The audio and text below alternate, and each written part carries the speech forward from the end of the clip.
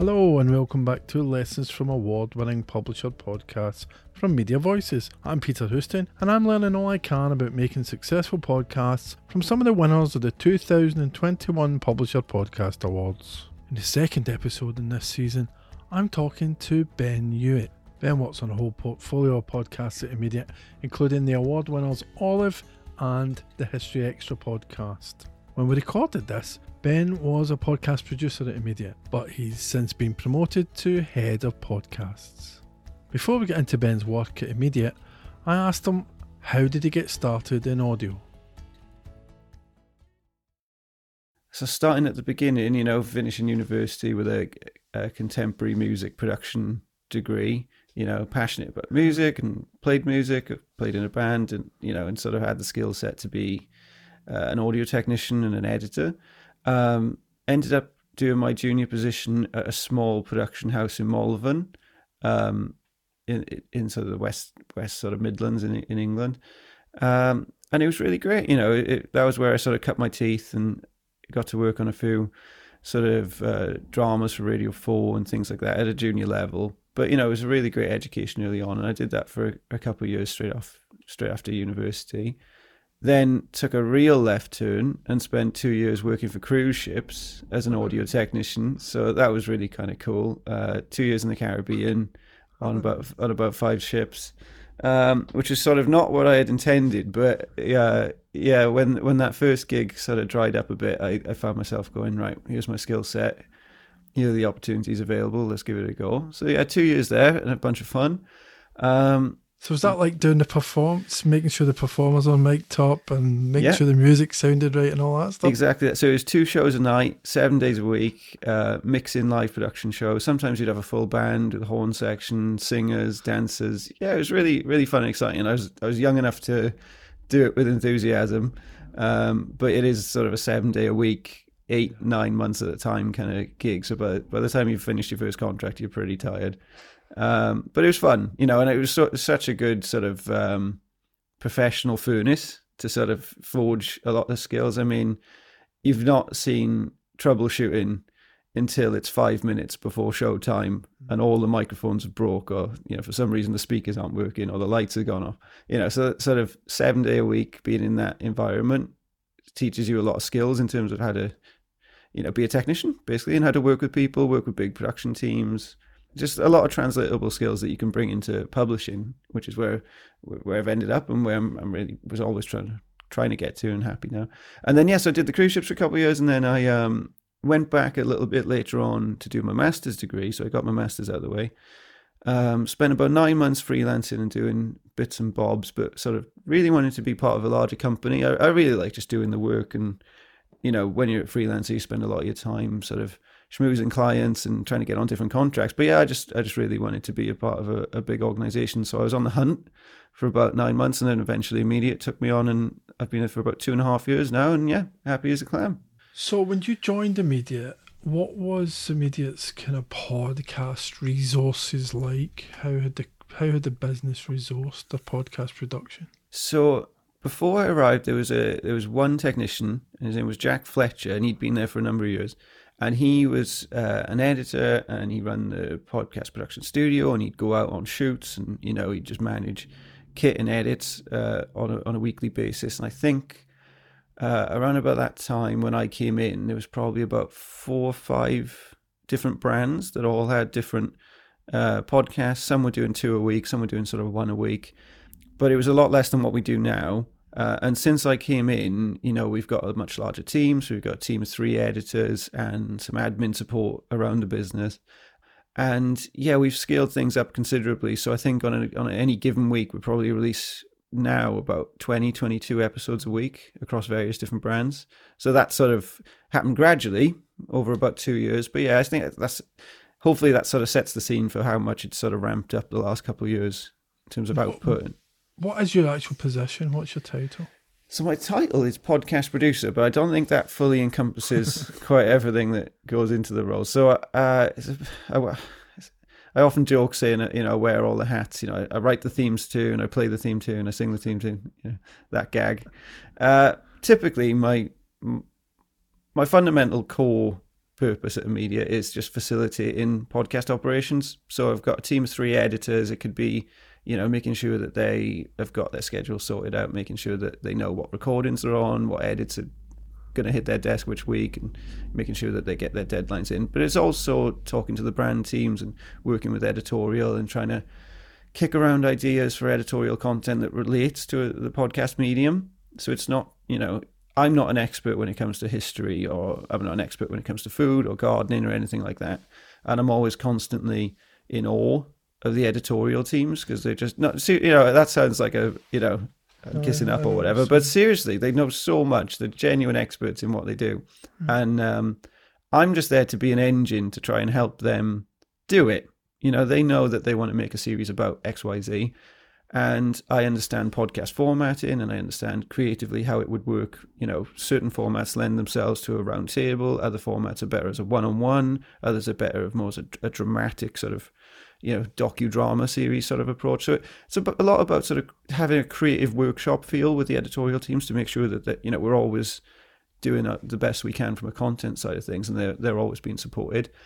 And then sort of off of that, I'm also responsible for helping the teams develop marketing campaigns and commercial campaigns. So really I'm across various different things, from commercial to editorial to production, specializing in production predominantly, and then helping editorial and commercial sort of achieve their goals as well. I mean, I think part of that job that you're doing is because podcasting is reasonably new to publishing. And it's that, I suppose it's that support aspect. Do you find that when you're having a conversation, I don't know, with whoever's leading the brand, that they've got really good ideas, but they don't know how to implement them? Yeah, definitely, all the time. And that's the best thing about my job in a strange way, is that I get to be the engine that allows them to do it, and they get to focus entirely on sort of the best guests, the best format, or the best questions, or the best topics, and they really get to come at it from an editorial angle, which is quite sort of pure and undistracted. They just get to focus on what's going to be good from a content angle, and then I come in and go, all right, well, if we're doing a round table, we need a studio, we need this type of mic setup, or we got to go out on location, or if we're going to edit it, it needs to be approved by this date, blah blah blah. So I sort of build the process around whatever it is they want to achieve, and that's a really fun position to be in. So just helping your mates work, get their content made. Immediate's done really well in our awards. Have you seen the quality? Quality is a weird word, but have you seen the podcasts at Immediate progress over the couple of years that you've been there?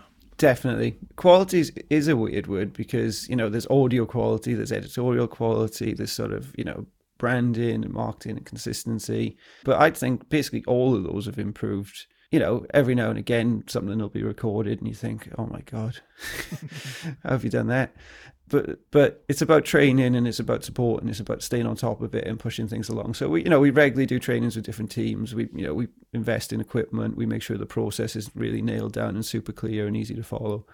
And the audio quality, I mean, probably 10 years ago, podcasting, even at, a commercial publishing level, was probably just one person with a recorder going out on location and just sticking a mic in front of someone. Now there's such high expectations from an audience level that, it has to be radio standard production quality. When you're doing as many episodes a week as we are doing, it's sometimes a little bit difficult to maintain that, because you can't be in 22 different places at once, but we still manage to do 22 episodes a week. But yeah, I think overall, just better equipment, better understanding, better training with the teams, and more of a community emphasis within the company. So many people in Immediate, different brands, different podcasters are all doing it. So there's this sort of energy, right, and everyone wants to sort of, there's a little bit of competition sometimes between different brands, which isn't the worst thing in the world. But yeah, everyone sort of wants to be good at it, and you can't buy that. You can't just send out an email and everyone is suddenly enthusiastic about it. We've had to really do our best to encourage the teams over years and years and years and be consistent with it, so that they want to do the best they can do. And that improves the quality, that improves budgets, that improves the microphones we've got access to, the studio we've got access to, how far in advance we're planning seasons. All that stuff is what we're trying to prioritize and trying to make people feel really positive about it. It seems to be working so far. Is there brands at Immediate that don't have a podcast? Yeah. Immediate is a fairly large publisher. So there are a number of brands that don't. have a podcast. Probably a few brands that could have a podcast, and maybe, I've dropped them an email every now and again and said, hey guys, this would be, this would be a good one. Do you want to do it? And, it's a process and it's a commitment, so I understand why brands might want to scope it out and see other examples and stuff like that. And I think it's responsible of brands to do it that way as well, because you can't just sort of do one episode and call it quits. You're going to need to do a season or do a year or do a couple of years. It's a responsibility to your listeners as well. You just don't want to put something out that they're not going to enjoy and it's not going to reflect well on you. So I can understand people wanting to sort of scope it out first. But yeah, there's a couple of brands that might be on my list for the future. We'll see. Say one of those brands came along and said, okay, we're going to do this. We've listened. We want to start. What would your starting point be from your point of view? Well, that's always the simple one for me, because going back to the bit where I'm not an expert on any specialist subject, I get to be very objective in that. And it normally just boils down to one simple question, which is, what do you want your show to be? Do you want it to be a super niche thing that's, niche within a niche within a niche? You could do food, and then you could do cooking for health, or you could do individual series. You could do one for baking, you could do something on cocktails, you could do something on this and something on that, vegan, series, etc., which are all things that we've done. Or you could go more general and say, it's a magazine program, so each episode we're going to cover something completely different. One week it'll be drinks, the next week it'll be travel, the next week it'll be this. And that's just using food as an example. You can do this for every single topic, every single medium. Do you want it to be broad and chatty and fun and friendly? Do you want it to be a deep dive? Do you want it to be very personal? Do you want it to be a round table sort of discussion or debate? So I think once you sort of get the broad picture of what the team want, then you can start putting the building blocks into place. Again, it's that idea that you kind of help them figure out what they want to do, and then you help them do it. The example I like to use is that Dave Musgrove on history. I'm constantly in awe of Dave because he's an idea machine. But he also just knows the history audience so well in a way that I don't, and I probably will never know the history audience the way Dave does, because I'm sort of on the outside. For me, I could come in and put an idea forward to the team, and I'd say something like, right, why don't we do an episode on World War II? And they'll go, I don't know about that, mate. And I go, okay, well, what do you want to do? And they'll say, well, how about we do an episode on medieval villages? And never in a million years would my brain have gone to medieval villages. Yeah. But that's where theirs went. And they are completely right, and I am completely wrong, because they've just got such a deep-rooted understanding of what history audiences want and what they understand to be interesting, what they think is going to be interesting, the guests that would come in and do a good job of it, which books they need to read, which films they need to watch, which questions they need to ask. They've got such a deep-rooted understanding. And this is across all our editorial teams. I'm just constantly in awe of them. Yeah.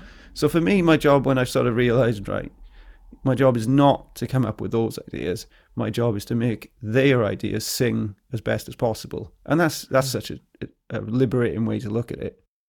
The award you guys won this year was for the best sponsored podcast. I'm just wondering how, as a producer, you get involved in that. I mean, we have sales leads on each brand and sort of group sales leads that look after a portfolio of brands and stuff like that. Coming back to your point earlier about podcast being fairly new, I work with podcasts day in, day out. So from the start, probably when I first started working at media, I didn't have a lot to do with the commercial side, and that's grown and grown. Now I have a fairly big hand in a lot of the commercial strategy, or at least I'll give my input to different teams in terms of how they can sell sponsorships or which markets they should be looking at. Here's your audience here, this is what you can do there. And a lot of our content is BBC, so, we can't do a lot of commercial stuff in the way that non-BBC brands do it. But for Olive, for example, they're a non-BBC brand, so they're a good example of sort of coming up with creative ideas. And again, it's just understanding the format and how podcasts work, and say, right, you can do a host read, or you could do a sponsored episode, or you could do a sponsored series. And it's just about introducing those ideas into the team. And some teams might hear those three examples. They might hear that and go, yep, sounds good to us, we'll take the lot. And other teams might go, oh, well, we're happy to do that, but we don't think that would work for us, and this other thing ain't going to happen, but this one will. And it's just about having that dialogue and that relationship with different teams to figure out commercially what are they interested in, what they're willing to stand behind, and where you can adapt the content and how you can structure it. So it's all, it's just going back to formatting and saying, right, for a sponsored series, we want to make sure that the sponsor that is sponsoring that series is something that we're willing to stand behind, because editorial integrity is massively important to us. So when you find a sponsor and we go, well, yeah, we're definitely willing to have them be our sponsor and not just put a message in, but we'll do an episode on this topic or that topic or why this is useful for you or what this can do, etc. Then yeah, it just lines up really well, and you can feel comfortable that the message you're putting out works and the client's happy and we're happy. And then it becomes quite easy to adapt the content when you actually have a sponsored message that you're happy to support as a brand and as a team. I mean, I guess, again, you're back at the audience, aren't you? It's like, oh, let's just make sure we don't piss off the audience. Well, a little bit, but it's, once you lose an audience member, they're not coming back. If you've got bad quality audio, if your microphone ain't very good, or if it's half a room away and you haven't got good mic technique or whatever, a typical audience member might give you 30 seconds or a minute and go, this is naff. Maybe they'll give a second episode a bit of a look, but half the time not even that. So you've only got one chance to make a good first impression. So you can't just sort of cut corners and get a payday commercially now that presents you in a light that doesn't show off your editorial integrity. That's got to be top priority at all times. And then the hope is, of course, and not quite often it is the case, that pays dividends in 6 months' time and in a year's time, 18 months' time, and so on, because you stand behind those principles and those standards, and that's your reputation. That's what people come to your brand to get. I'm quite proud of the way that we do it. We try and get a comfortable mix between commercially hitting our targets, but then also representing those sponsorships properly. One of the things that you guys are doing, I think partly because of the BBC side of things, is working with people that I would call celebrities or maybe influencers. Is working with Dave Musgrove at History Extra or Janine Ratcliffe at Olive different from working with, I don't know, someone like Tom Kerridge or Candice Brown or whoever? It is. I mean, I love working with Janine Ratcliffe and Dave Musgrove because they're both brilliant and mad and genius in their individual field. It's different in that, obviously, Tom Kerridge, we've done 2 seasons with Tom Kerridge, 10-part season for season 1, 10-part season for season 2. The difference is, Tom doesn't have a desk at Immediate. He's not a full-time employee at Immediate. I can't just ring him up to say, hey, mate, can you pop in and, record this line we forgot to write down last week when you were in the studio. So, it just becomes about time and resource. And if we've only got Tom for a couple of days and we've got 10 episodes to record, then everyone's in battle station mode, especially during the Tom Kerridge season, because it's a full team operation. For everyone out there who's not familiar with the format, it's like a Q&A section where people send in questions over the week leading up to it. So we get a bit of social chatter together and a bit of excitement together. And then we look at recipes online. And then there's sort of a chat between the host and Tom. And sometimes we have special guests in. But the final bit of the show is whatever recipe we're there to talk about. So each episode is, about cheese or pasta. It's one specific recipe, and that's that week's episode. But at the very end, there's a tasting. So that means in the Good Food kitchen upstairs, we've got our Good Food chefs just knocking up recipes all day, and they need to come in at the right time so that they're warm and, so they actually taste good. And yeah, a studio day with Tom, we'd probably try and do 5 episodes in the day. And yeah, it starts early in the morning and goes right through to the end of a business day. But you sort of get in this really wonderful flow around about lunchtime where you've just been going all day and all the fun stuff starts to come out. So that's different because the pressure is different and the pace tightens up. And yeah, it's cool. It's an interesting way of working. And if you were going to give either an individual editor or a business advice in how to get the podcasts off the ground, what would be that one kind of piece of advice? Well, I think a lot of people see podcasts as this sort of big unknown beast, like there's some sort of code to crack it. And I think what's actually the case is you just need to go back to basics with it and say, okay, well, what is your brand or who are you as an individual? Are you an influencer? Are you a celebrity? Are you an independent? Do you work for a big major company? Are you a major company? Figure out who you are and then act off of that platform that you've already got. And if you haven't got one, build one. So for example, if your brand is reliant on YouTube, so you've got a huge YouTube following, but maybe your newsletter isn't doing a lot of business, then try and sort of crowbar in the podcast promos and plugs, and get it on the YouTube channel, get it where the eyeballs are.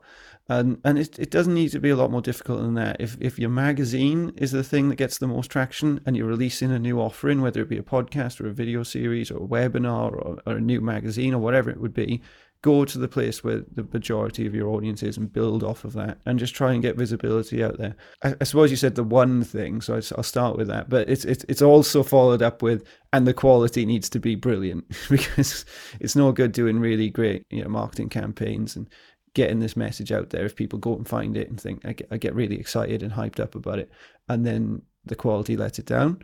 So yeah, with the caveat that the quality is also tip top. Yeah, just keep it simple and appeal to your audience where they are, and build up the presence from there, and don't expect it to happen overnight. It'll take months, maybe take years. Podcasting is very saturated at the minute and will continue to get more saturated as it goes on and grows in popularity. So yeah, it'll take time, but you've got to be quite patient and quite tenacious, and you will start to feel this week and see this week on week increase in listens. But yeah, it takes a lot of patience and tenacity, and just you got to keep on the ball consistently.